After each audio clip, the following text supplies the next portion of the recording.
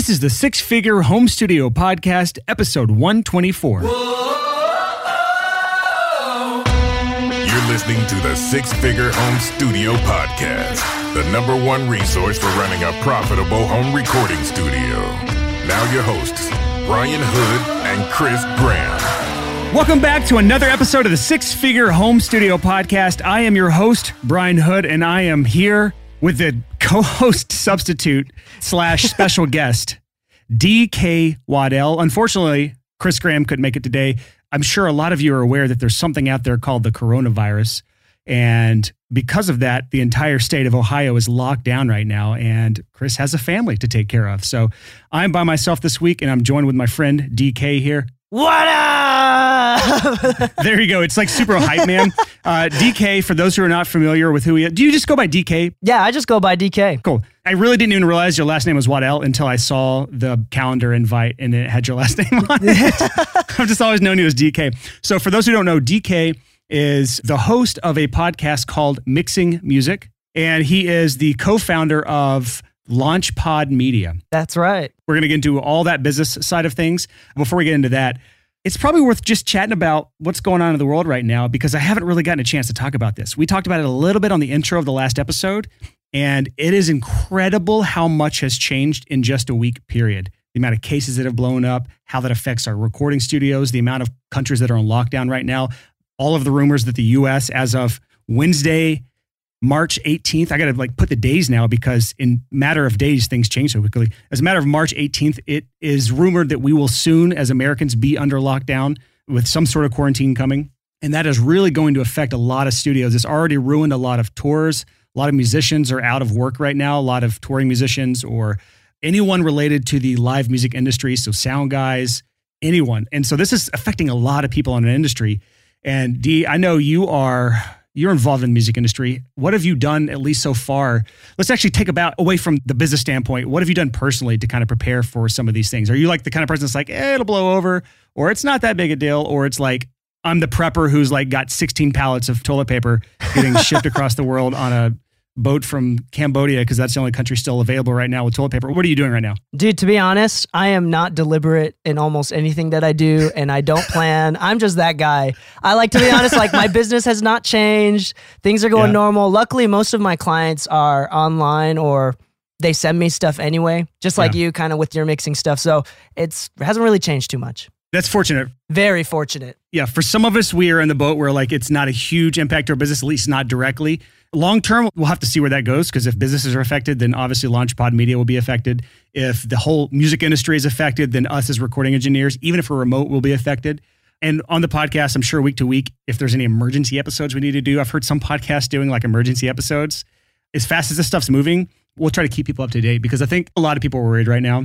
And I'm hoping what we can cover today is something that's going to be a solution for some studios to move towards, at least temporarily, if not pivoting your business totally. I think there's hope for some of us if we can just figure out a way to pivot our businesses.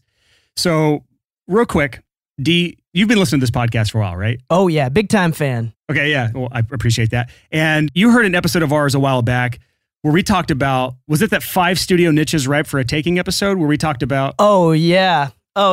So take us from there. You heard that episode, and what did you hear from that episode that you liked? So there was a niche that you talked about in one of those episodes in the past. They're like, okay, how about these ideas? These are some niches that you might be able to do. One of the things that you and Chris thought of were a podcast studio or a podcast business, because a lot of people need recording. A lot of businesses need some information about it, but nobody really does specifically that. And it was really, really awesome because it started getting my mind going. And then at that same time, right as I listened to that episode, one of my friends that I'd known for a while back, this guy, I didn't know it at the time, but he had grown his podcast like crazy. He's got 2 million subscribers to his Japanese learning podcast, super brainiac. It's random and amazing. Yeah, really cool, really awesome dude. I had no idea this was going on. He doesn't is not loud about it at all. And then he comes in, he's like, DK, I'm ready to start a business. We need some audio help. I mean, you do content. We need you as creative director and making sure all this stuff is going through. Eventually, we're going to hire people and we're going to help businesses make podcasts. And I was like, well, I mean, I listen to podcasts. I listen to, Six Figure Home Studio, shout out, And I was like, all right, dude, I think this is it. I think that something is telling me this is it. So I went all in. We went all in, and LaunchPod Media is now making good money. We got 7, 8, actually, let me count that out. I think we got 9 employees right now, including the 3 owners, and we're making good headway. Can you tell us about some of the customers that you're servicing, some of the podcasts you're servicing as an agency right now? Yeah, absolutely. So some of the podcasts, I guess the most notorious one that we have right now is the United Nations. I have heard of them. Yeah, so it's kind of weird in the sense that, like, I don't know if it's them specifically, but it's one of their shows that they're in charge of. So they pay a dude to do it, and he pays us to do it.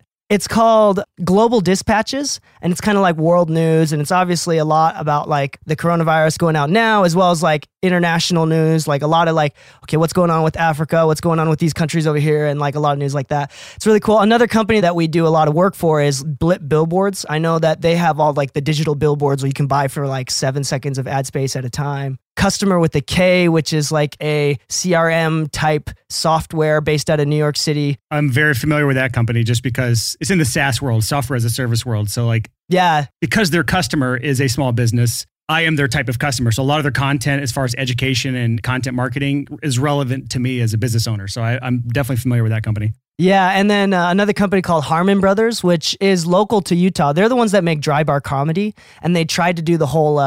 I forgot what it's called, like the VidAngel, where it's like clean videos. But their big thing is that they have an advertising film agency. So they've actually done like Super Bowl commercials, and they did all like the purple mattress commercials and like the Poopery commercials. Squatty Potty. Yeah, the pooping unicorn, the Squatty Potty. They've had some amazing commercials. And funny story about them, they have a URL very similar to a URL that I own. I own a URL called FromShitToGold.com. And they have FromPoopToGold.com. That's right, because it's Utah. Yeah, there we go. It's Utah, and you got to have a clean mouth out there. That's right. But yeah, they're really cool. And then I guess the last one that isn't as big as a company, but is probably low-key the biggest and low-key the company that we've helped the most, which is a company called BuyBoxer. They own like, I think one of the top 3 or 5 warehouses for Amazon, like one of the top 10 Amazon sellers and one of the top 3 warehouses based out of Logan, Utah. So that's really cool. Is that a podcast for Amazon, like FBA businesses, like business owners, people who sell stuff on Amazon? Is that what that podcast is for? Yeah. So their podcast is called The Smartest Amazon Seller. It's basically the XYZs of selling on Amazon. Okay. So you heard this podcast episode, by the way, it's episode 33, 5 studio niches right for the taking. We put that out June 26, 2018. So it was a while back that you heard this episode. You had someone come to you that was interested in doing a podcast business together, and you were just like, hell yeah, I just heard this. It's top of mind. It makes total sense. I'm going to jump on this. And how long did it take you guys to kind of get this up and running from that moment on? Oh, well, it was relatively fast, but I mean, like being in the trenches all day, it feels so slow, you know? From like the overall view, like we've only been around for, I think we just barely hit our year mark, and like our revenue is doing really, really well. But for like the first 3 to 4 months, it was just like kind of like committing to it, but not really committing to it. And luckily we were able to start paying ourselves pretty quick. So that means everybody got committed pretty quick. Yeah. But yeah, it's been a little bit of a journey. It's had its ups and downs, and it keeps pivoting, and it's kind of never been one thing, and it keeps growing into another thing. And it's been quite awesome, to be honest. Yeah. Can you talk about how you guys at least got off the ground as far as the first few customers that you found? Was it prior relationships? Were you doing any sort of marketing efforts? Was there anything that you can put your finger on that helped you get those first few clients? Because, and just for those who are listening right now, don't expect to just go out and do whatever they did like immediately. But I do think anyone listening today can take what D has done here with his business partners and apply it to a niche or an area that they have some experience in, or they have some relationships in, or they have some know-how in, and do really, really well, especially in these really uncertain times where bands may not be able to afford coming into the studio. Bands aren't recording right now. Labels aren't funding records. Like, I don't know how bad this is going to get or how long this is going to last, but I still think this is extremely relevant to us who want to survive during this potentially long winter that we're about to go through. So, D, again, what was the experience when it came to getting those first handful of clients? Yeah, so I want to talk about that, but I think also relevant information before that is kind of what we do. I mean, I'm coming from a mixing background. I've owned a commercial studio for about 4 years now. I did tracking for 3.5 years. Now I'm like just mixing. I kind of got tired of it. You know how it goes. Same thing here, man.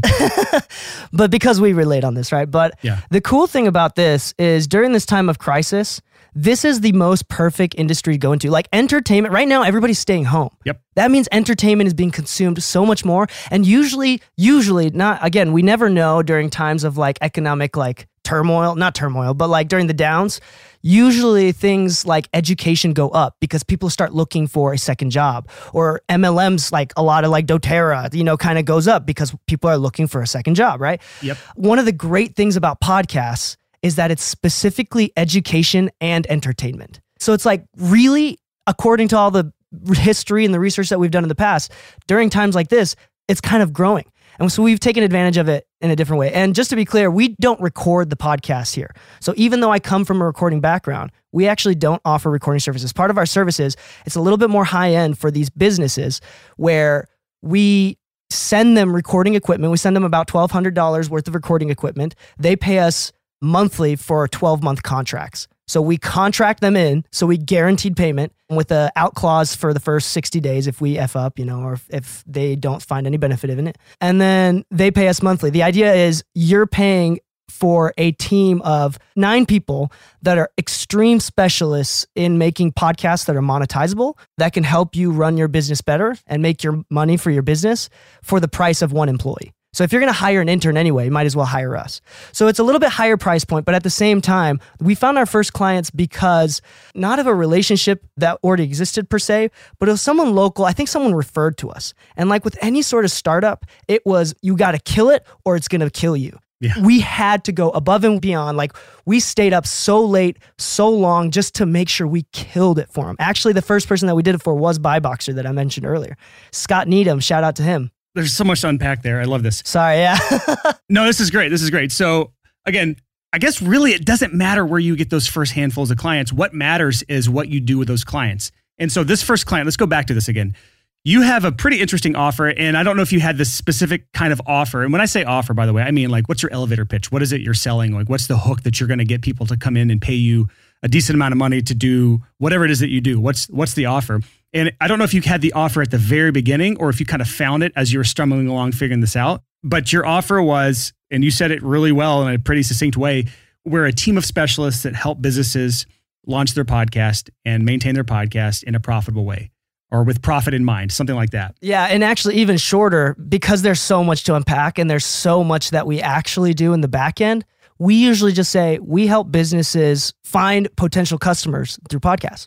That's it. And that's a great way to do it. So there's a really clear benefit to the service you offer. If you pay us money as LaunchPod Media, if you pay us money, we will get you more leads and ultimately more clients or customers for your business.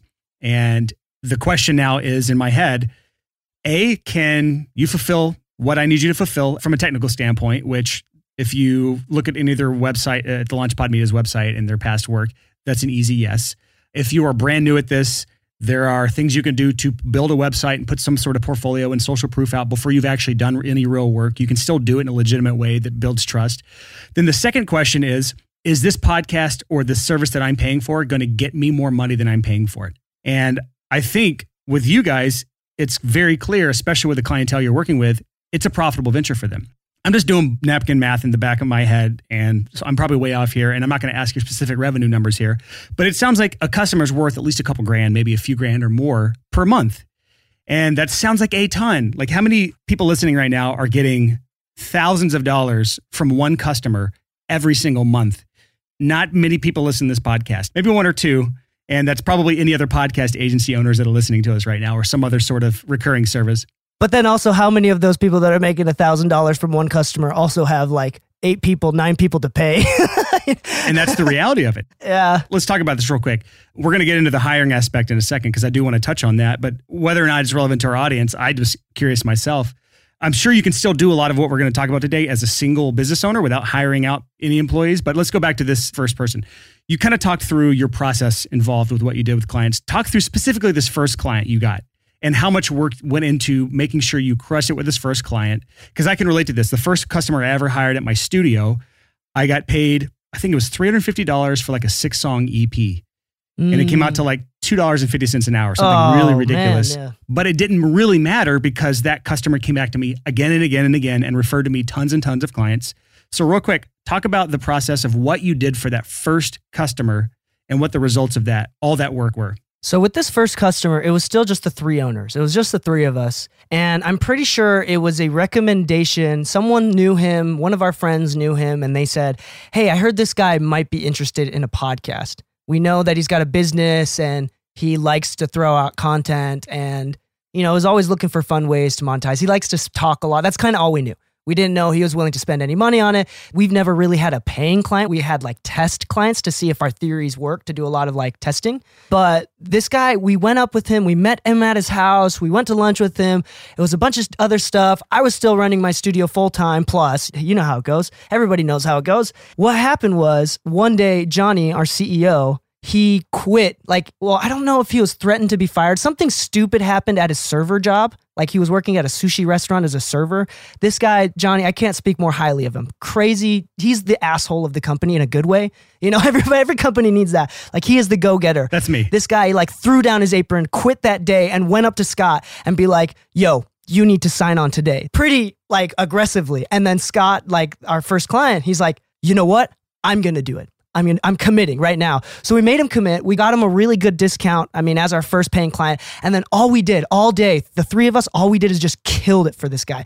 Did above and beyond and didn't even worry about the time it spent, didn't worry about how many hours it spent because the only thing that mattered wasn't how much we're making from it. It was if we kill it for this guy and prove it that our theory works and we can make him money, then it's going to bring us customers, which actually through his case studies, through his example, and through his recommendations and referrals, we've made much more money since then. Yeah, that's relevant for anybody on their first handfuls of clients. Or honestly, one saying I've heard is you're only as good as the last thing you put out. And so this is still relevant, even if you're an experienced person of 30 years. If you're putting out trash now, you're not going to get very far. But for the first clients, do not worry about how much you're getting paid. Just worry about crushing it. Okay, so podcast specifically, what were you doing with this client? Were you writing show notes? Were you doing the intro and outro music? Were you doing the voiceover work for the intro? Let's talk specifics if you can even remember, I don't know how long ago this was, of the actual deliverables you were giving this person in exchange for money. It sounds like a drug deal, but it's not. And it's kind of changed and refined over time. Now that I think about it, the offerings that we have in general haven't changed. They've just become a lot more specific. So the one thing that we don't do is the recording. So I call them and have a little audio consultation, teach them how to do it. Or because he's local, I went to his house and taught him how to use the microphone. We get each of our clients a Rodecaster Pro. So it's okay, this is really nice because you don't even need software. You just hit the button once with the micro SD card and it's good. We take care of all the equipment. We do a lot of preliminary research. We do a lot of demographic research of who their target audience is based on who's going to be potentially buying from him, right? So his audience, let me say his main source of income is going to be selling software to help Amazon sellers, right? Because he's a software developer himself. So we made a podcast and he can talk extensively about selling on Amazon. So we're like, okay, let's do the research. What are your competitors? Full down, a competitor analysis down. And then we run ad testing. So we pay money for these ads that go to dead links, and we see which one is clicked on more.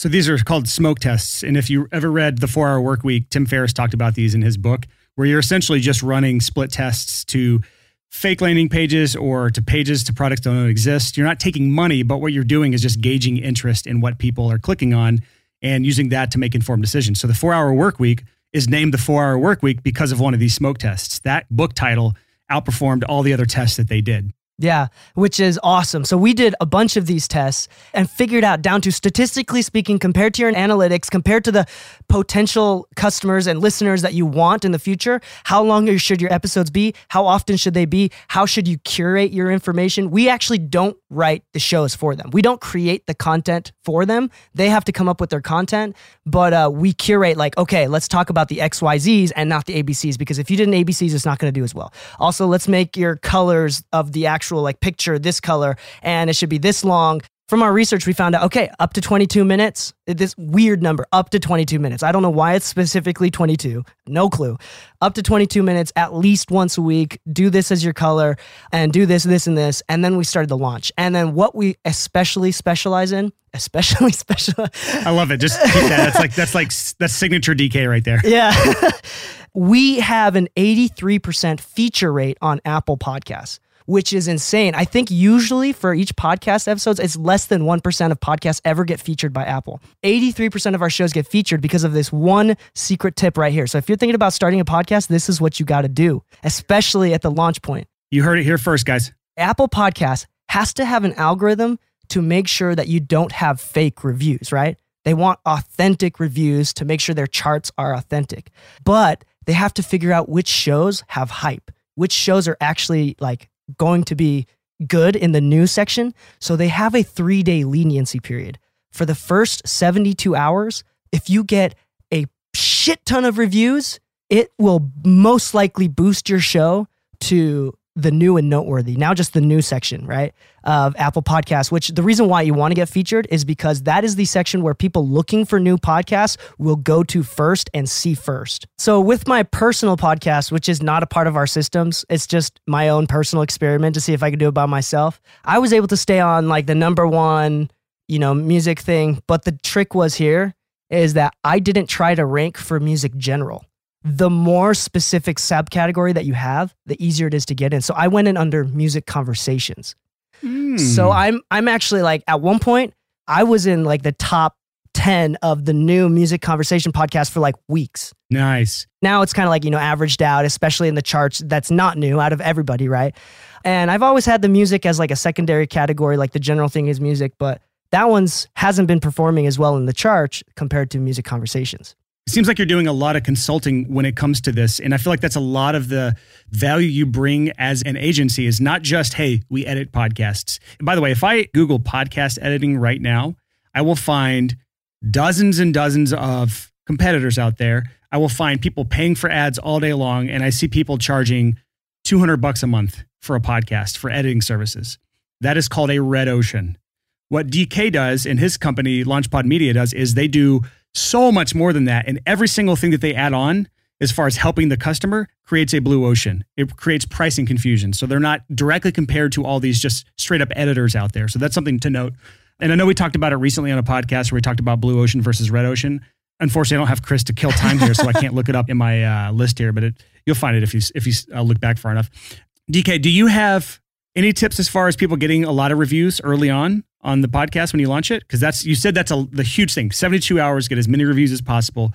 How does one do that? Yeah, especially during the launch phase, it's really, really important. So the way that we do it is we call it a launch list. So each of our customers, as we're like activating them, as we're onboarding them, we go through and we have them make a launch list of 100 to 200 people minimum that they can reach out in an email, through social media, whatever it is, and send them a link where they can send a review.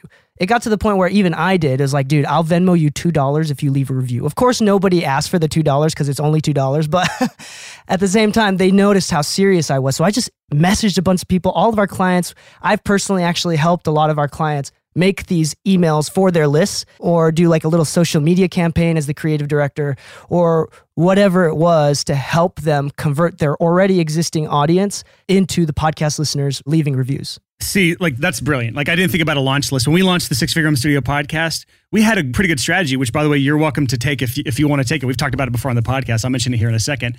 We had a specific strategy we followed, but that was not one of the things that we did. We could have easily had a launch list. As many friends Chris and I have that would have been more than willing to leave a review, we could have individually reached out. And here's one huge reason why people don't leave reviews on podcasts. It's the bystander effect. If anyone's ever heard of this, if you're ever assaulted and you're surrounded by a lot of people, like someone's attacking you or mugging you or whatever, do not just generally cry for help from people. Specifically look at someone and ask them for help. That greatly increases your chances of being actually helped by somebody. Otherwise, the bystander effect takes hold, and that is where everyone will just assume someone else is calling 911. Everyone is always just assuming someone else is going to leave the review. Everyone else is always assuming someone is going to help you. And in your situation, you bypass that by not just generally asking your podcast listeners on a episode to leave a review and leave a 5-star rating, like you've heard a million times on a million podcasts. You're going straight to an individual and specifically asking them to take an action, thus bypassing the bystander effect. Yeah, absolutely. So the thing we did on our podcast is we ignored that because we didn't even know about that. So that would have been amazing for us to know that at the very beginning. But what we did is we launched with 3 episodes, which, by the way, how many episodes do you typically launch your podcasts with? So I don't even think you're allowed to post it onto Apple unless you have 3. And then you're not even allowed to post it on Spotify unless you have 5. So we bulk release at least 3 to 5. Cool. So we had 3, we did 5, but we kept 2 in the chamber just so we had a little buffer for the next weeks or so. So what we did was we put 3 out. We said, hey, this is an experiment. Anyone listening to the podcast, especially if you've binged through recently, you heard these first few episodes. We said, hey, we're just doing this as an experiment. If anyone likes this and we get enough reviews, we'll keep going. And that was our call to action on every single episode for the first 3 episodes. And that got us, I want to say like 75 reviews in the first week. And for a new podcast in the music industry or music category, I'm trying to say on iTunes, that was a lot of reviews for a brand new podcast. Oh, yeah. But I know we could have done better if we did the one-on-one strategy there. So the trick was 72 hours. So if you had like 50 of the reviews come in after the 72 hours, Apple wouldn't have counted it. Interesting. Yeah. So that's a huge, and I wonder how often they're changing this algorithm. But for right now, that's up-to-date information that people can use to their advantage. So, okay. So that's one big benefit you guys bring. If you look at Launchpod Media, what's your website again? Launchpod.what? Launchpod.media. Okay. That's it. That's great. So if you look up launchpod.media, you'll see that one of their big selling points is that they help you get ranked as a podcast. They have a high success rate of getting ranked on a podcast or getting featured on a podcast. And that's huge for reasons that DK explained. When people come to a podcast, one of the first things they're greeted to on at least Apple Podcast is the new and noteworthy, or just the new. If you are a brand new podcast and you are just launching, one of your biggest worries is if this is going to be worth my time and effort, especially as a business owner, especially someone who is really calculating the return on the investment of what they're doing as a podcaster. So I feel like this is something that you guys probably do better than most people. So this is a huge selling point. If I'm looking up Launchpod Media versus some other random agency or podcast editor, I want the one that's going to have the best chance for success. So that's another way that you've done to differentiate yourself. Can you talk through more about your onboarding sequence or onboarding experience that you're doing with these customers now? Because I feel like by now, can you talk about how many podcasts you're currently working with right now? I don't have the exact number on hand, but we're really close to currently having about 16, 15 podcasts that are ongoing right now. That's great. And about 4, 5, 6 that have been either one-time audits or they jumped out during the first 2 months, which we always allow. Yeah. So let's talk about this real quick. You have by now 15, 16 podcasts. You have a pretty good process in place for when you get someone and you're onboarding them as a customer. Just for anyone who's not familiar with that kind of businessy term, onboarding, that's just saying, hey, you're a new customer. Let's walk you through our process so we can have maximum results. Are you using any tools right now to aid in that onboarding process that you can talk about? Yeah, so we're doing a lot of bootstrapping, like a lot of homegrown, holistic kind of patchwork there. But one of the main things that we're using is we're using Google Drive, Google, and Google Sheets. I've actually made a pretty complicated Google Sheets for a content calendar. So like without ever having to send emails back and forth, they can approve of an episode title and an episode, and we can let them know that we've edited it. They can let us know that they've recorded it. We can see how far along they've got, and to pass files back and forth. So it doesn't actually, at the current moment, we eventually want to have a little bit more of a nice internal system that we hire out to devs for. But right now, it's just, to be honest, it's just Google Suite. It's just a spreadsheet, basically. It's a spreadsheet and a lot of emails back and forth. It is really our specific business right now. It's very hand-in-hand, detailed. Like we work very well with other project managers from their company. It's kind of complicated. What we do is very simple, but the details is kind of where it gets complicated. But the point of the matter is, one thing that I want to shout out to anybody that's listening to right now, if you have ever thought about making a music podcast, I know Brian and Chris have talked about this before. Let me reiterate this again. If you want to make a music podcast, there is no better time than now. And every day that you don't make it and you hold it off, you're losing potential listeners. Your lifetime earnings is going down every day you don't make a podcast. I'm telling you right now, podcasts itself aren't monetizable, but it is the best way to help convert potential clients into paying customers because the amount of trust. So if you go back to episode 102, wasn't that long ago, so October 22nd, we put this out, episode 102, why you should start a podcast for your business before it is too late. We've been preaching this for a while now, and this isn't an episode necessarily for that, but D makes a really good point. The longer you wait, the less potential you're going to have with this. And think about this. coronavirus or COVID-19. Well, first of all, if you're going to launch a podcast, launch it for your audience to be your potential customers, not your friends and peers. That's a huge thing. If you're trying to launch a business focus that's going to help your business's income, launch a podcast that entertains your customers. So an example of your client who has the software for Amazon sellers, his customer is Amazon sellers. So his podcast is for Amazon sellers. All of the content is related to Amazon sellers. It entertains those people so that they listen and then they ultimately buy or pay for his software. If you're going to launch a podcast, make sure it is for your type of customer. So if your customers are musicians, then make sure your content is related to musicians, something that's going to entertain them and educate them and hopefully motivate them. They're going to need some motivation in the coming months. So right now, if your customers are musicians, they are in a bind. They cannot tour. They cannot play live music. They are really scrambling for things to do. It is an opportune time, if you were launching a podcast, to get guests on your podcast. They're not touring. They just don't have a whole lot to do right now. They probably have free time to come on your podcast if your guests are musicians right now. So just a little side note. Yeah, and you know what would be a really great idea for a podcast right now, especially with what's happening? If you release this right now, I think it would do really well without doing any basic research here, just off the top of my head. If this is good enough, I may launch this before this episode even airs. So let's see. So if you have the skills, the know-how to do live streaming, so for example, if you did a podcast for musicians on how to monetize your shows through live streaming, that's specifically about that, whether there's a segment of like a whole 10 episodes about it or whether that's all that your podcast is about.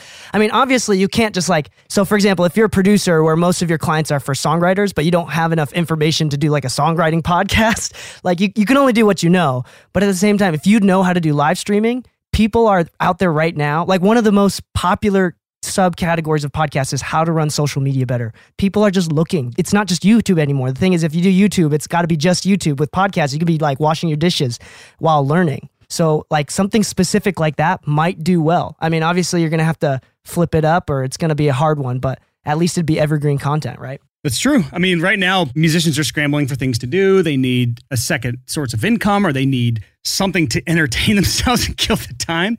But if they're trying to make some money, they're looking for solutions. And so if you can have an episode, or actually, this is kind of a standalone topic. If anything, this is a good lead magnet as a pod class. And that's a phrase that Chris and I have tossed around and something I'm working on right now is a new pod class. And that is just a standalone piece of information that you could probably host on your FilePass account pretty easily. Send them a FilePass link to their pod class and they can leave comments and ask questions if they need clarification with our timestamp comments. Shout out to filepass.com. Yeah, shout out to filepass.com. If you have a pod class, host it on FilePass and put it behind a registration wall and make it all about how to live stream or how to monetize something. One other thing, though, I want to mention is, and this is, we're kind of going off topic from what I envision on this episode going, and we'll get back on topic in a second. If you're going to create a podcast and your listeners are musicians, you don't have to necessarily be the expert. You mentioned one thing about if you only know a few things about songwriting, then you can't have a ton of episodes on that. Well, really, you're the one interviewing people. You can just ask questions and learn as an interviewer. One of the things I'm picking your brain on is like, if I wanted to launch a business right now like this, how would I go about it? So that's kind of how I'm approaching this conversation with you, is the things I would want to know if I were going to launch a podcast agency.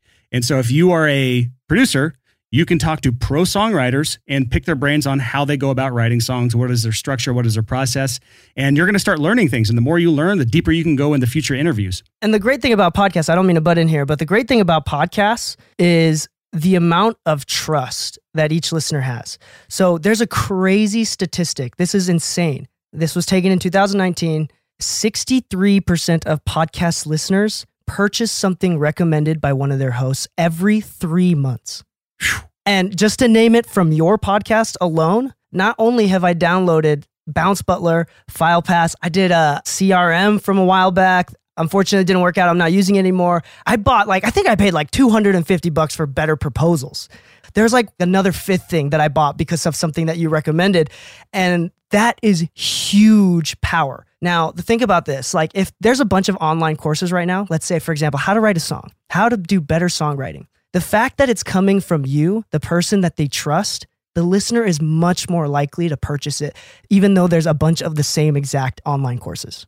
And so again, as producers, and maybe you're doing remote mixing work or you're trying to move your business from in-person to online because of all this stuff going down right now, it is a very important time to build trust because there are so many mixing engineers in the world. There's so many mastering engineers in the world. If you're trying to do a service that's saturated right now, a great way to stand out is the podcast. Let's shift this back on topic here. If I am someone listening right now and I'm trying to take a shift in my business towards podcasts, this whole thing, as far as like editing and producing podcasts, this whole thing sounds interesting to me.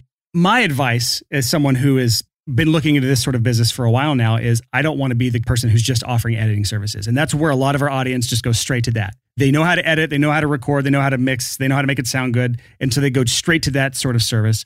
And what Dee has done here with his agency is they do everything, and they do it at a high hand-holding level where they are really involved with every single client, but they're also getting paid to compensate for the amount of work for every single client that they're working with.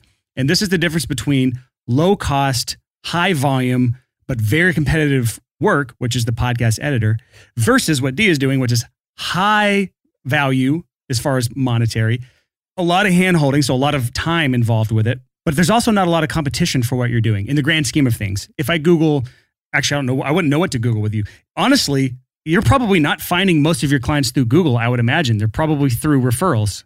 Oh, no ads. Like the thing is, most of our, so we just barely passed 2 million. I think we're at 2.1 million downloads across all of our clients right now. The thing is, we've spent very minimal on ad spend and focused almost all of our energy on just what to name your title, like what to name your show. We use this as an example all the time. There's a podcast out there called Dinosaur Money. Brian, what do you think that podcast is about? Oil? Right? Or maybe another guess, shot in the dark. Dinosaur Money. It's some business podcast about something. I have no idea, to be honest. So the crazy thing is Dinosaur Money is actually about a father who takes his son to garage sales and looks at toys and potentially resells them or keeps them. And that is a, no offense to, Dinosaur Money, horrible name because nobody's ever going to search that. Right? Yeah, the only thing I could think of fossil fuels. Yeah. That's dinosaur money. There you go. Or like old money and how to investing maybe. But the thing is, the reason why I named my show Mixing Music, one, I'm talking about mixing music. What are people going to type in the search bar? Mixing music, right? Audio mixing, which by the way, audio is also in my title because I have a double prong title, right? The secondary thing that I would look forward to is not just the title of the show, but the title of the episodes. Most of my time, like you can do 2 prongs. See that thing if you have a Mac keyboard, under the delete button, there's that long bar. If you hold down the shift thing, you call it something clickbaity, and then you second prong, use keywords, SEO words, like audio production, helpful mindsets, right? Whatever it is, a bunch of SEO stuff, nerdy stuff that honestly I'm not a part of. I only know the basics of. That's meant for the other guys, right? That stuff alone will help you really build a podcast and build it from the beginning. So does that help your agency as far as like, is there any visibility for your agency name if they find the podcast on iTunes or whatever they're searching for? Does your agency's name show up anywhere? Yeah, so a part of our contract, actually, I don't know if it is part of our contract. Now I'm second guessing myself, but usually we have, because we host the podcast as well, like we're the ones that upload them. Because of that, we usually have under the author name, our name, Launchpod Media. So they won't ever see our name unless they dig into it, but it's okay because most of our clients come in, 90% of our clients are like referrals because we do such a good job with each of our clients. Yeah, and I think that's one thing that I love the high dollar, high touch business model is that every single customer is worth so much. Let's just say for math example, just to keep this easy, say your customer is paying you $1,000 a month. Well, if they sign on for 12 months, then you're going to have a $12,000 value from that customer. And that's assuming they don't re-up for another year after that. Do you guys have, by the way, an onboarding fee of any sort? A lot of times when you launch a podcast or any sort of thing as an agency, there's a lot of work that goes in up front. And so what they'll do is they'll have an onboarding fee of some sort. Do you do that? So we actually should. We've talked about it multiple times. We have not implemented it as of yet. But as of right now, no, we don't. It's the same for 12 months. Granted, the first 2 to 3 months, we're basically making no money. We're like breaking even. And then after that, money starts to roll in through consistency. But like you said, it's really easy to guess budgets and everything just because 12-month contracts.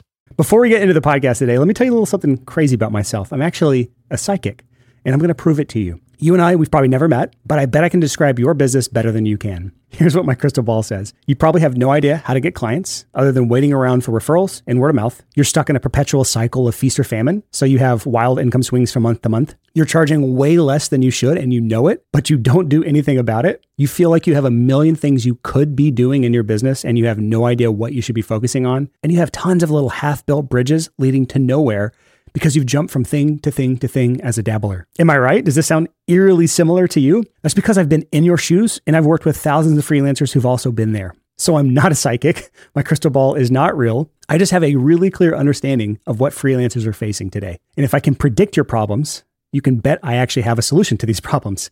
It's called client acquisition. We talk about this all the time on the podcast, but for some reason, freelancers still haven't really figured this out yet. This is why I created Clients by Design Coaching. It's a truly unique coaching program that helps you build your own client acquisition machine so you can break out of this feast or famine cycle that most freelancers never escape. So here's how our approach is unique. First, we do a deep dive on your business, we figure out what's missing, and we give you a complete marketing roadmap right from the start. So no more dabbling, no more guesswork, just a clear path to getting more clients. You always know what your next step is because we actually assign specific tasks to you. So instead of feeling overwhelmed, instead of feeling scattered, you can just focus on your next step. That's it. We give you unlimited feedback on everything you do so you can feel confident that every single step you're taking is the right one. And we hold you accountable, not by nagging you, but just by genuinely supporting and cheering you on every step of the way. If you're behind on any steps we've assigned to you, we'll proactively reach out and see how we can help. Clients by Design is not a course.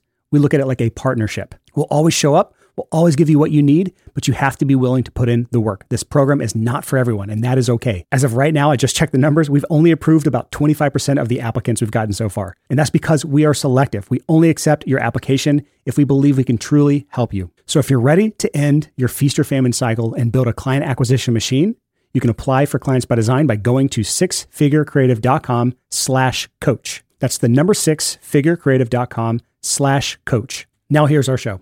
Yeah. So just kind of going back from the beginning of the story here, you got the first client through just a contact or referral that you had in your local area. So in Utah, where you're from, they were interested enough into pursuing it to give you a chance.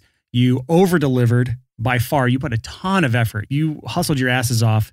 And you say you don't write the content, but you do help them kind of shape the content, the amount of time the episode should be, what topics might be more relevant to ranking for, especially early on. Yeah, and there's a lot of parts of it. Sorry, I don't mean to cut you off. There's actually a lot of parts of it that I don't do for my show, and it's kind of really hard to do. This is kind of where our value is, like transcription. So like getting transcripts of your entire episode, putting them on the back end, doing really good show notes, and not only just show notes, but adding actually like timestamps as well as like a quote. There's actual things that Google will eat up to make their job easier so they can actually categorize your podcast to the top of their page, which is really nice. So we do all that stuff too.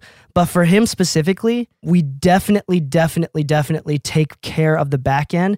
And he was actually planning on just sinking money. Like he wasn't actually planning on making any money from it. And then one day, like it was about 6 months in, something like that. He calls us and he's like, yo, I'm actually making a profit off of your show. Did you know that? And we're like, what? Because part of our business, the one thing that we don't do is we set them up, but we don't make a sales funnel for them. We don't convert their audience. We just put them in front of an audience. Of course, we tell them how, we give them tips and stuff. In the first 6 months, he had been making so much money that the first 6 months all of a sudden was totally profitable, even though he went in trying not to make it profitable. He went to New York, shouted it out on his podcast peeps, and had a sponsor a dinner for a lot of podcast like listeners in New York, which by the way, his podcast doesn't have a crazy ton of listeners, which is insane, right? And then as of right now, about 9-10 months in, the dude, I don't know how much specific that we can say, but he's made over 40 clients that are directly trackable from the podcast, which is conservative because there's probably a lot of people. And again, there's so many more you can't, like attribution, which or a nerdy way of saying like tracking where a customer came from is notoriously difficult. So that's probably well under like 20-30% higher than that actual number as the real number. Yeah. So he's got 40 trackable new clients for using his software, which for him is conservatively trackable over $22,000 a month from doing a free podcast that honestly has less listeners than your podcast right now. Yeah. Again, it's not necessarily, and this is why when we talked about this, I can't remember what episode, we recently talked about launching podcast agency as a business model. This was one of the more recent episodes, and I'm blanking on where exactly it was. I'm looking through our episode list right now and see if I can find it. The bottom line is I pushed hard on the fact that your customer should be someone who's able and willing to pay. And business owners are able to and willing to pay if you can prove an ROI or return on investment on their time, effort, and money they're putting into this. If they're going to sink, let's just say an hour a week into recording stuff, if they're going to sink $1,000, $2,000 a month into paying somebody to run the podcast and handle everything else for them, they better see an ROI on that. But when you have a client, so Launchpad Media has this client in the Amazon selling space, if their clients' customers are worth that much, it's not that hard to get an ROI. If I'm doing my math right, then an average customer is paying them $500 a month for that Amazon software stuff or whatever it is that they're selling, then all they would need is get 5 or 6 clients in order to break even on that. If they are getting 10 clients, they're doing pretty well. If they get 50, they're crushing it right now. And that's just in the first year. So that's the sort of thing that if you can prove that much value as an agency owner or at least a podcast solo editing, I call it full service agency model, not just editing, but full service agency model where all they do is show up and record and you handle literally everything else.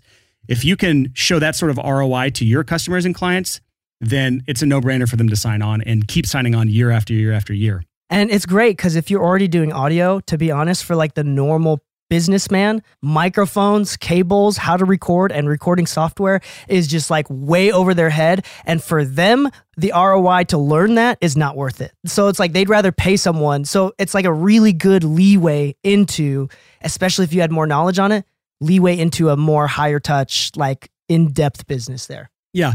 It's a win all around because there is a technical barrier that a lot of people can't necessarily get past. But if they could have a highly profitable podcast with just a few listeners. Like you can have hundreds of listeners as a business owner and still make a large profit. And that's probably, my guess is around that amount of listeners for this specific client of yours, their podcast, and maybe 1,000 at most. People hear those numbers and they're like, oh, that's nothing. Well, you got to understand, like, as far as like monetization goes or like how much one like podcast listener is worth. Okay. We're not counting any listeners. You're not a statistic in our lives or whatever. We're going to get over that. But the point is, statistically speaking, one podcast listener is worth about like 10 to 15 YouTube subscribers. Oh, easily, man. Like my mailing list, I know all the stats and numbers. I try not to get too deep into that stuff because that's the distraction on what you should actually be doing as a business owner as far as serving your customers. But I know my numbers. I'm a business owner. I know my numbers and I can tell you unequivocally, if that's a word, unequivocally, I like to make up words here. I can tell you without a doubt that an email subscriber doesn't even push the needle compared to a podcast listener. Oh yeah, not even close. So actually I use the email list to push people into the podcast because podcast listeners are so much more active as far as like the amount of conversations they do in our community. They add more value. They're just a better person for our community. And so that's where I try to put all my effort. And so if you can take these sort of knowledge bombs and drop them on business owners and explain them, actually explain this to me. You have a pitch deck that you use to basically pitch your customers on starting a podcast because everything I just said, this has to be explained to your potential customers. They have to see the value in launching a podcast or any service. They have to see the value in that in order for them to hire you for that service. So as a musician, it's not really hard to show them the value of getting a recording mixed because it sounds better. And then if it sounds better, their fans will enjoy it more. And if their fans enjoy it more, they'll come out and see them at a live show and ultimately buy merchandise and they'll make money off of that listener. In the podcast world, it's not necessarily a super well-known medium. Actually, I guess it is now, but it's not something that people are highly considering as a viable form of advertisement for their businesses. And DK, you guys do a lot to convince people. You show them all the statistics behind podcasts. You have a whole pitch deck that's visual to look at. And you show this to your potential clients so that they understand how big of an opportunity they're missing out on if they do not hire you. Can you talk about that for a second? Yeah, so I preach about this a lot, especially in a music standpoint. This is very relevant. But what is the one reason why they're not willing to hand us over the money, even for music or for podcasts, right? It's because of trust. This is called an objection. So anytime someone's about to hand you money, there's objections that you have to get past in order for them to hand you their money. An objection might be, the guy down the road's half the price. That's an objection. And you have to overcome that in some way, shape, or form. Well, I do 10 times more work and will make you sound better. And I have better gear and I am a better person and you'll enjoy the experience more. And X, Y, and Z, here's all the reasons. Now you've gotten over that objection. And then there's probably 10 more you need to get past. If you miss even one of those objections, you do not get the customer or the sale. Yeah, absolutely. So the one big thing for both music and podcasts that you must get over is trust. To be honest, like Brian, you're a mixer as well. Like, don't get me wrong. We have our individual sounds, But the biggest reason why people hire us is honestly the trust factor. Do you trust that I'm going to make it sound as best as I can, right? Mixes are so diverse and it can go in so many infinite directions that like, no matter how good you are, if they have a friend that does it relatively close, but they just trust them, they're going to win. If you're a recording studio, one of the hardest ways to earn trust is through communication, in the sense that if you have a contact us to figure out our hourly rates for the studio, that means they know from a fact that they have to do 3 to 4 different emails, right? Just to clarify, he's talking about when someone goes to your website, they go to 456recordings.com, they fill out a form to get a rate from me. They know that there's going to be an exchange of emails before we really have any real communication about a project. Yeah, and this isn't really as viable in the mixing world, but if you're a recording studio, if you have something like Calendly where they can book it and pay for it and they know the expectations, you can have a questionnaire that they can fill out right there, that builds so much trust. That means they've already paid for it, they can do it, and they can do it all at once, right? So same thing with podcasts. Like, and you've talked about this in an way early episode, is talking about the importance of a portfolio. So as with our first client, we had no portfolio. That was the hardest barrier to get over. And now we definitely have a portfolio. And we definitely have pitch decks. So going back into the pitch decks, the entire purpose is to build trust, to break down barriers of trust, because the more that they trust us, the more that they're willing to pay for our service, right? So we not only have a pitch deck that we have just for general. We do a lot of, in the podcasting world, we're asked to speak at a lot of podcast conventions around North America. And so we have not a pitch deck, but a little showcase of different ways that you could do it. We have a general pitch deck, long form and short form, but the biggest one of all is we make a little tiny pitch deck for each individual client by doing some preliminary research before we even step into their office. So this is, for example, right now, we're pitching to a company I don't want to say because we haven't locked it down yet, that is well known in the outdoor clothing and backpacks area, right? We went into their office saying, this is how much you're potentially going to make. This is how many clients that you have. This is your lack of competitors. And this is how much we estimate that you're going to do based on the portfolio that we could show you right here. And based on the statistics and the proprietary research that we have done before coming into your office. So that way they're like, oh shoot, not only does this guy have a portfolio, but he's showing us analytically through statistics, this could make us money. Oh shoot, like this guy's willing to trust us. Now your cost, I'm willing to pay more. Yep. And so this is huge when it comes to getting, like, when we're talking hand-holding, high-end, high-dollar, high-touch clients, this is what you have to do in order to do that. No, so let's just say Dee didn't do any of this stuff. Dee just went in there and said, hey, podcasts are huge right now. I'm going to show you a pitch deck on the opportunities in podcasting industry as a general, and then I want you to pay me thousands of dollars per month. If Dee did that, he would still get clients. He wouldn't get as many clients, and the ones he got, he wouldn't be getting paid as much. But if you can go to a specific customer or potential client and say, hey, this is the opportunity I see for you specifically. These are the things that I see on an analytical level, because business owners are very analytical. They want to see numbers. They want to see proof. They want to see the opportunity. And this is what I see in your industry for you specifically. There's nothing general about this. Now that you see the specific opportunity involved here, you know what amount of money is at stake. Now that you see what I'm going to charge you, it is much less of a sticker shock. As a matter of fact, it sounds like a downright bargain, because I see an opportunity of, just for one example that you said earlier, getting $40,000, $50,000, $60,000 a month in my software business. I see that, and I see that I'm going to be paying you, let's just say $2,000 or $3,000 a month. Now it's not so big of a deal to me. I know that in 6 to 8 to 12 months, I could have a 20x return on my investment. It's a no-brainer. But if you just come and say, hey, podcasting is up 20% over last year. Now the average listener listens 1 hour per month. The average listener is worth 10 times the value of a email subscriber. Yo, those numbers do not matter at all. And now you're saying, okay, now that you know these general statistics, now pay me $3,000 a month to do your podcast. They're going to laugh you out of there. It's not a very strong pitch. I'm already laughing. Yeah. At the same time, when you supplement those general statistics for the overall podcast industry, and you supplement it with statistics and general facts about what you see for their specific business, that is money. Yeah, absolutely. And the great thing is this concept that you've talked about many times that I just love. I can't get over it. To all your people listening right now, like, I've made money because of your show. Everybody should be listening I love to your this show. music to my ears, man. Like literally, I recommend your show to everybody because not only, sure, yeah, you get some clients and you make some money, but the fact of the matter is you help people make money. There's so much value. And technically it's free, right? But sorry, off track. But one of my favorite things about this is that during our pitch, it's never about we're going to kill it for you. We're going to do a job. We show them that we will by making them the hero, right? Oh, this is story brand.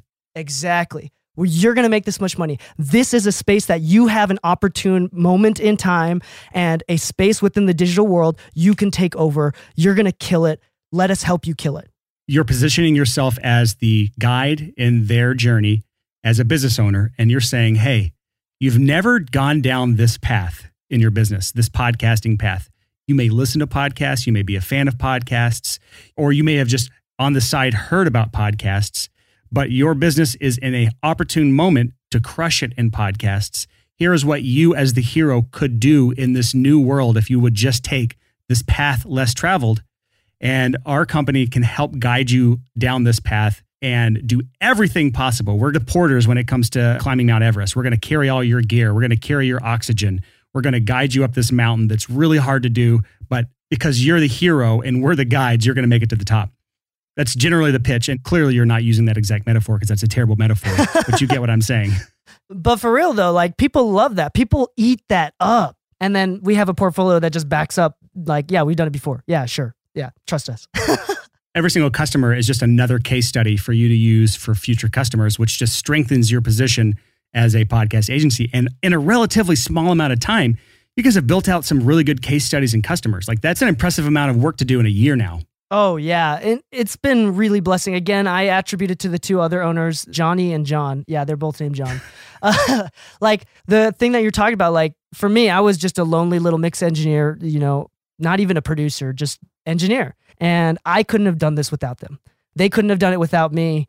And it's kind of like this perfect ecosystem where we're mutually helping each other. One of the Johns is the get it done person. The other one is the visionary. I'm the creative, right? So it's like this perfect collection. So if you want to do something like you're doing now, but you don't have the skills or the know-how to offer it, then it might be a good up to link up and start a business sharing equity with someone else that does.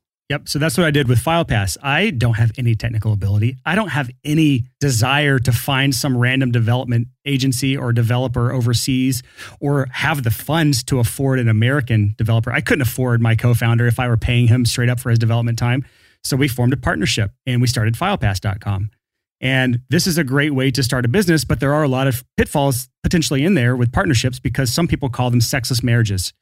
You are for the long haul involved in a relationship where a lot of money is exchanged and you are legally bound to these people and you don't have sexual relations to fall back on when times get tough. So I've heard of co-founders actually going to marital counseling because that helps the relationship so much. So it's not like you can just go, hey, everybody on Six Figure Home Studio Facebook community, who wants to start a business with me? That's a nightmare. Oh, yeah. It's got to be someone that you can trust. And more importantly, like this is the biggest advice. If you're going to start a business with someone else, the biggest thing that you do before you make any money, hire a lawyer and get that owner's contract, like how equity works, how you're going to fire people, how it's going to get going, how you're going to gain or lose equity, all of that stuff, worst case scenarios, get it all figured out before you make any money.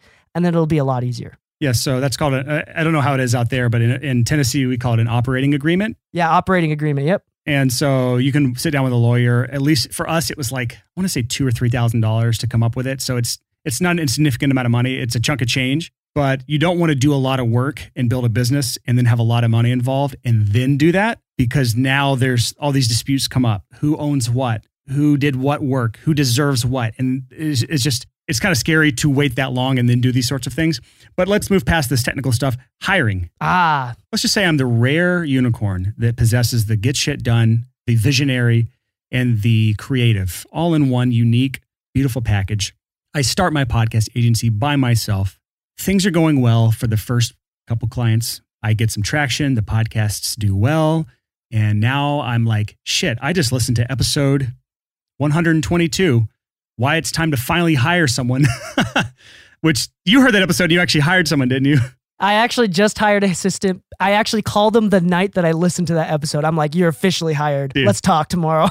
Can we stop real quick and just say the reason D is successful is because he actually takes action on what we talk about on the podcast. That was 2 episodes ago and he's already got an assistant. That's amazing. You say buffet, I eat all that shit. I eat it all up.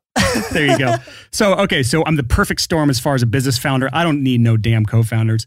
Or let's just say I found co-founders and now it's time to hire. Let's talk about the hiring process. Can you talk about what were your first hires and how you went about doing that? Oh, dude. Okay. Well, luckily we are near a college town. And so we're right near, in BYU, we're right near Brigham Young University, which is the Mormon university, which you might think is kind of funny and weird, but at the same time, it's the perfect place. Mormons don't do drugs. They don't really party as much. They work really well. So it's like the perfect community where we can get some really cheap interns to kind of start off for some low-level work. I mean, same with any college town, right? But more importantly, we have this perfect system that goes together perfectly with our personalities. I am such a people person. I 100% agree with that. I mean, we got to hang out with you at NAMM this year. And it's just so fun because you're such people can tell. It's like you have people skills oozing out of your ass. That's how good of a people person you are. Thank you. But at the same time, where I lacked in... Weirdest description ever. Oozing, say that again, oozing out of my ass? Yeah.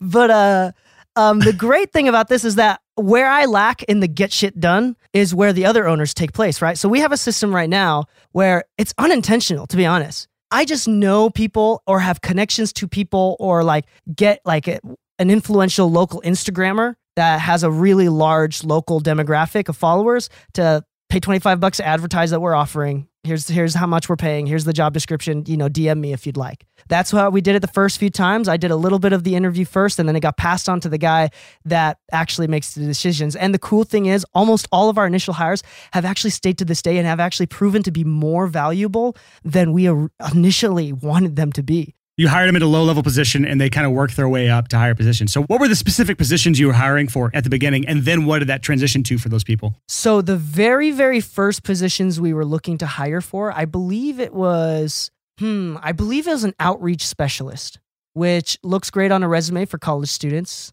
It's basically marketing. It's basically posting on Reddit about podcasts and doing a lot of social media native outreach to talk about the show, but also finding guests, white gloving guests onto the show based on if they shared it, would it increase the viewership of the show? Is that basically a guest pipeline where your job is to research people that would be good guests for the podcasts and then reach out to them, follow up with them, get them scheduled, get a pre-interview done? Are they doing all of that sort of stuff? Yep. And that's only just one part of the job. The other part is a big one, which is trying to naturally find potential listeners, conversions, right? Without ads, just doing it naturally through Reddit, Facebook, Twitter, Instagram, whatever, right? Lurking, we call it, of course, yeah. Yeah, so they're part of message boards that contain the listeners for those podcasts. And when opportunities present themselves, they're putting a link to that podcast or mention that podcast name in conversations. Kind of like a little spy that's spying on communities and saying, hey, I'm going to insert this link here or name this podcast here. I'm just going to leave this right here. And then that's going to get us 10, 15 listeners here, 20 listeners there, 5 here, 100 there. And then it adds up over time. Yeah, absolutely. And each of those listeners are worth so much because they chose to be there. It was already solving one of their problems. It's kind of like the great thing with running ads on a podcast is you're already giving away a free resource. They don't even realize, if you were in a Reddit community and they're like, I'm looking for a podcast where you can learn about business, then if you type in Six Figure Home Studio, that's going to be way better conversions for a specific thing than an ad where oh, this might be interesting. And then listen to a couple of episodes later. And then all of a sudden they're super into it, or they might not be. Yep. That's one of the most valuable parts of our podcast is all the episodes are there. Every episode we do is another thing that people can listen to in order to get value, to help their businesses, and they can binge through it all. So people are listening right now to this episode. This is episode 124 of the podcast. People are probably listening to this a year after the coronavirus has ended, or they just binged through 123 episodes and they finally caught up and they're just now listening to this episode the week it came out. There's people all across the board. So I'm sitting here interviewing you and people are listening to our podcast right this second. Hundreds of people right this second are probably listening. And over the next week or so, we'll have thousands of people listen to this. That's the value of a podcast. And just to show people some math, and this is good if you're bring this sort of numbers to, don't bring these specific numbers, but it's good to have numbers like this to bring to potential customers if you're trying to get customers or clients for your podcast agency. What you told me a second ago, that Amazon selling person If they have, just for good round numbers, this is just ballpark numbers, 1,000 people that listen to the podcast regularly. That's 1,000 podcast listeners in a year-long period that's earning now up to about $20,000 a month. If you extrapolate that out, I think it was actually higher than that, but just say $20,000 a month from software subscriptions. You put that times 12, that's $240,000. For 1,000 listeners, that's $240 per listener. To hire some intern to just lurk message boards and post about the podcast when it's relevant, to get one person on the podcast worth $240, that's worth it. That is definitely worth it. So I understand that. So let's talk about those interns again. We're going back to the hiring process. You said they added more value than expected and they worked themselves up the business. What are they doing now? How did that role transition into something else? After a few months, that person actually is now the head of marketing. And we have 2 other outreach specialists. After that guy, before he got promoted though, then we hired audio editors. For that time, I was editing all the audio. Yep. It's time consuming. Yeah, I was editing all the audio at that time. And all of a sudden, my time was no longer well spent on just doing audio editing. Yeah. Do you know the metrics behind how long it takes to edit an episode to your standards? Yeah. So for our standards, because we try to be a premium company, we've also made a lot of mistakes. And also, to be fair, because we have businesses that are paying us a higher price point and that have a lot more on the line than like a local podcast coach, for example, we can actually genuinely ruin the reputation of a multi-million-dollar company, like very easily. So because of that and the mistakes that we've made, we make sure to go through pretty well. My expectation is if it's an hour-long episode, it should not take you more than 2 to 2.5 hours to edit it. Okay. Like double the time. But at the same time, I expect them, every single one of our editors, to listen to the show from beginning to end all the way as they're editing it. So they can't just skip over to the claps. Let's talk about this real quick. Claps. You mentioned claps. Do you have your customers clap when they screw things up? Yeah, we ask them to, but we still have our audio editors listen all the way through. Do you pay, and this goes back to our episode that we talked about hiring, do you pay the editors per hour or per episode edited? So we pay them per hour. Okay. We did struggle a lot with how much we were going to pay them and how we were going to pay them.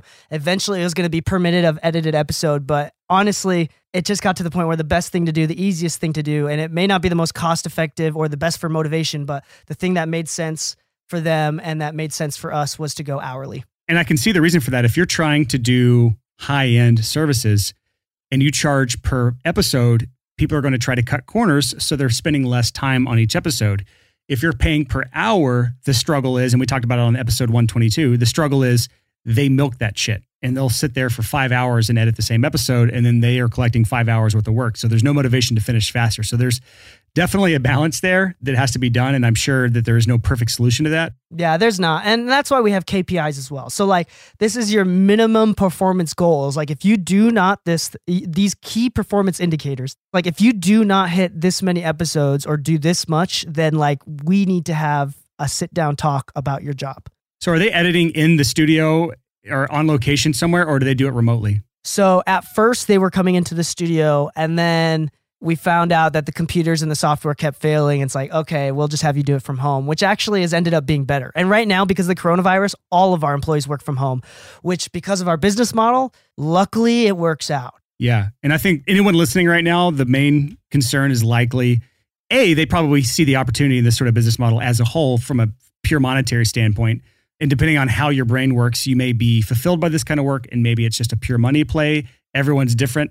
I personally love like any sort of business challenge, so I would still probably be fulfilled from this kind of work, but there's not a lot of creativity involved, at least not on the editing side, which is why you personally don't do the editing anymore. And for me, like I'm such like a go-getter where like the worst, hardest jobs that I've ever had in my entire life is being like a freaking customer service. No, it was rentals person at Guitar Center. I was in charge of rentals at a local Guitar Center. You know what I was getting paid to do? I was getting paid like $9-10 an hour to not do anything, to wait for customers to come to me if they came once every 2 days. Like it sucked. Like waiting, like not doing shit is the hardest thing for me. So like listening to podcasts, and especially because I have extreme, like super bad ADHD, in one sentence, I'll like just like zone out. So it's really hard. That's why I don't edit our episodes either. And when I do listen back to edits, I listen to every episode for just finalizing things and make sure there's not major sections I want to cut out or things rearranged. I listen to my episodes because I'm a narcissist. No, I'm just No, kidding. when I listen back though, no, I understand. I listen back at like 3 times speed because I have such ADD that if I'm not listening to any audio fast, especially myself, then it's got to be the fastest thing possible. So again, our listeners are listening because of the coronavirus or because of this business model. Either way, the fact that it's done remotely is a huge appeal right now, because if you are a recording studio, especially large facilities, and you were relying on people to come into your studio, well, that might not even be legal in certain countries right now because of the quarantine involved and not allowing a certain amount of any groups of, there's some areas that are 10 or more. For some, it's 100 or more. For some, it's, you can't even leave your house unless it's for groceries or for medical reasons or for approved work-related things. So I don't think a studio would necessarily be an approved work-related thing. And also the fact that the music industry is so devastated right now that if you start a podcast agency, you may not want to have music industry-related customers. Some businesses, a lot of the businesses that you work for are not necessarily directly affected by the coronavirus right now or by the probable recession to follow this. So you're in a good position to have diversification. You have many clients, all who are relatively well shielded. I don't know about the Amazon seller. I don't know enough about that world, but that would be one that I would be concerned about. But with the exception of that, most of these are well shielded from the coronavirus and recession. And so that means your business is pretty well shielded as well. Our listeners are looking for options right now. And so, this is hopefully encouraging for people and some ideas for people of things they can pursue. Man, it's kind of a scary time out there right now, man. It is. But I think it's also the opportune moment. It depends on how you look at it as well. For a lot of stuff, like for recording studios where artists have to come in, it really does hurt. But I see I think you see this too as a businessman, and I think listeners will see this as well.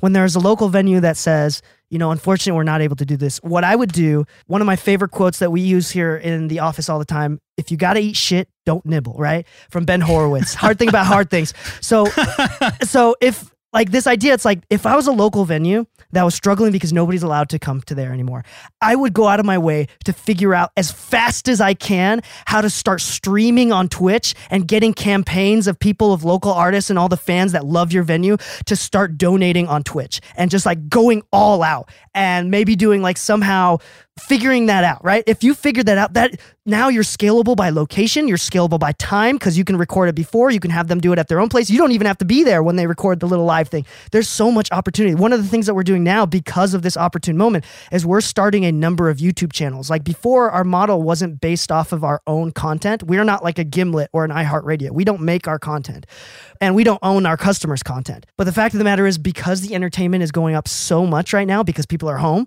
and education is growing, we started our own podcasts, different podcasts, entertainment podcasts, and YouTube channels that are strictly meant for monetizing them because we own them and all we want to do is see them grow. There's no better time to do it than now. And that's why we're pushing so hard with that. Well, I love the quote you just gave, but there's another quote that I've heard a lot recently in these times, especially with the stock market doing what it's doing.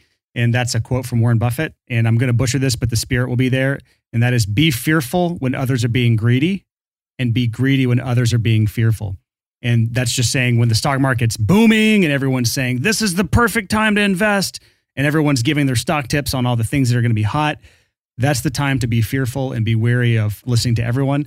And when everyone's saying, it's the end of the world, the stock market's going to hit zero, everyone's going to go out of business, that's the time to be investing because everyone else is fearful. And there are obvious times when that doesn't fully make sense, but I think the spirit of it is this. In recessions and in times like this where everyone's fearful and just trying to scrape by and pulling their money out and not investing in growth and not investing in expansion and just retracting constantly, this is the time as a business owner to start expanding and thinking about how to set yourself up so that when we are on the other side of this, we will come out on top. And that's one of the reasons I'm buying Berkshire Hathaway stock right now, by the way. I'm not using the stock market. We're buying Delta and Emirates.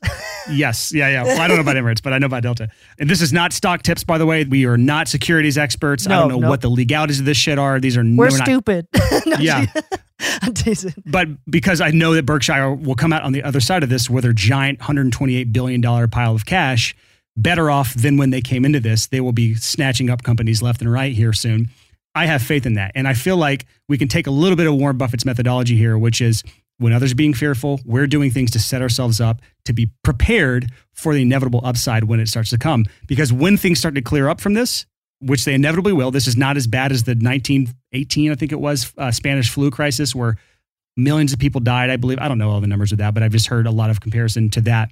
It's not as bad as that. The stock market still made it through that, and it was not even as matured then as it is now. Businesses will recover. People will go out of business, that's for sure. But if you work hard to be, I don't want to use the word greedy, even though that quote is the word greedy. If you will work hard now to be thoughtful and intentional about setting yourself up, spotting opportunities, and not just trying to hide and cry, if you will use this time diligently, you can set yourself up to do really well, and you can even get through this time and thrive, if not at least maintain where you're at, if you're smart about this. And that's not going to work for everyone. Everyone listening is different, has different skill sets, but I still think that what we talked about today is going to be relevant to people that can take that and roll with it. I know, DK, if you were listening to this episode and it wasn't you sitting here, you would probably take a million things away from this episode and go apply it to your businesses right now, because that's the type of person you are. And I encourage everyone else listening to be that way. D, any last thoughts before we wrap this thing up, man? I have one thing, and I'm going to also misquote this horribly, but do it. C.S. Lewis has a sermon that you can find online, something wartime, where the idea of this sermon is that there's never an opportune moment to do anything. And most people listen to this and know this. It's always wartime. It's always, you got to always swim upstream. When you started your studio, because you listened to this podcast, was there ever an opportune moment? Probably not. Like if you were going to have a baby, is there ever an opportune moment to have a baby? No, never. Was there ever an opportune moment for you to get married, right? There's never an opportune moment for anything. So that's the thing. It's always wartime. So it's best to be optimistic and best to look out for the opportunities there. That's all I got to say. Yeah. 4 Hour Workweek said it well too. Tim Ferriss talking about how there will never be all green lights on your journey to something. There will be red lights stopping you along the way. Always. You'll never have full green lights. So don't look for what you can't do because of all these reasons.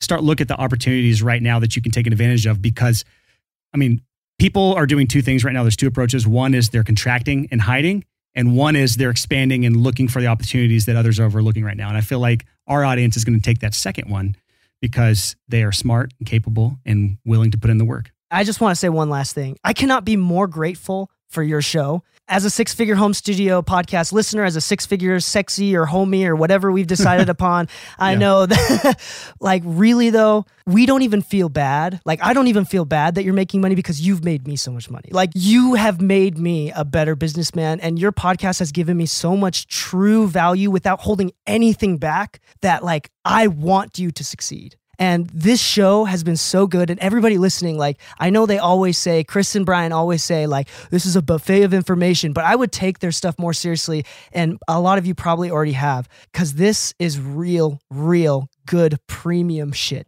Thank you, man. So where can people find out more about what you've got going on if they want to research further into your stuff? If they want to just reach out, you can always find my Instagram, DEEKEI Mixes, at DK Mixes. That'll be in our show notes at the 6figurehomestudio.com/124. That's /124. His Instagram handle will be there. We'll also have links to Launchpod Media. And if you're on your podcast app, go search Mixing Music Podcast. Yeah. Thank you so much, Brian. Appreciate you. So that is it for this episode of the 6-Figure Home Studio Podcast. There you have it, an option for you if you are currently scrambling and you're not sure what to do with your studio. The full service podcast agency is a very viable option for some people. I know I talked to one of my students yesterday in a profitable producer course group coaching call, and he said he has a commercial recording studio where bands are coming in to actually record physically at the studio, and he had all of his upcoming sessions over the next 2 months cancel on him. That is a terrifying place to be, and I'm sure he's not the only one that's like that right now. So my goal coming up here is to try to do a series of interviews on virus-proof business models that we can either pivot to or add on to whatever we're doing now in order to supplement this through these tough times. And one more thing I want to talk about, and that is this quote that I found in an email this morning and that I posted in the 6-Figure Home Studio community. And it's something like this: there is a big difference between profiting from a crisis and profiting during a crisis. Do not be ashamed to sell. And this goes perfectly along with the philosophy that Chris and I have been preaching since episode 1 of this podcast. And that is, the backbone of business is adding value. You will not get paid unless you're adding value to someone's life or some business's life. And as bad as the entire world is hurting right now, both from a health standpoint and a financial standpoint as a result of that, we need all of the value that we can get. And so if you have opportunities where you can volunteer for something, volunteer for something. If you have opportunities where you can expand your business into an area where you're adding value to other businesses or other individuals, or you're able to help an industry that is failing right now, then do it. But whatever you do, do not just sit around and read the news all day or watch the news all day or listen to the news all day and stress about what's going to happen and complain about all of the stuff that's going on right now, because that doesn't help anybody. That is not valuable to anybody. That's not adding value to the world. If anything, you not utilizing your talents right now is removing value from the world. So do not put your talents to waste in moments like this. Next week's episode, I have an interview planned. We have not done it yet. I don't know if the schedule is going to work out or not, but this is somebody who has an online recording studio with over 30 audio engineers working for him. One of the most unique business models I've ever seen. It's almost exactly like DK's podcast agency, except instead of editing podcasts, they're doing remote work, like recording, mixing, mastering, editing. And I believe it's the same situation where he's the agency owner. He's not actually doing the work himself. He's just overseeing everything, doing all the marketing, all the hiring. And if you want to talk about a viral resistant business model, at least, an online recording studio sounds pretty damn good to me. So I'm going to try to get him on the podcast. If that falls through and we have a completely different interview, my bad, but I've been talking to this guy and all I've got to do is finalize the schedule on that. So that's the goal for next week's episode. Until next time, thank you so much for listening and happy hustling. Hello and welcome to the Six Figure Home Studio podcast. Today with me is my lovely purple shirted host, Brian Hood. Not gray. Gray shirted. All those are lies.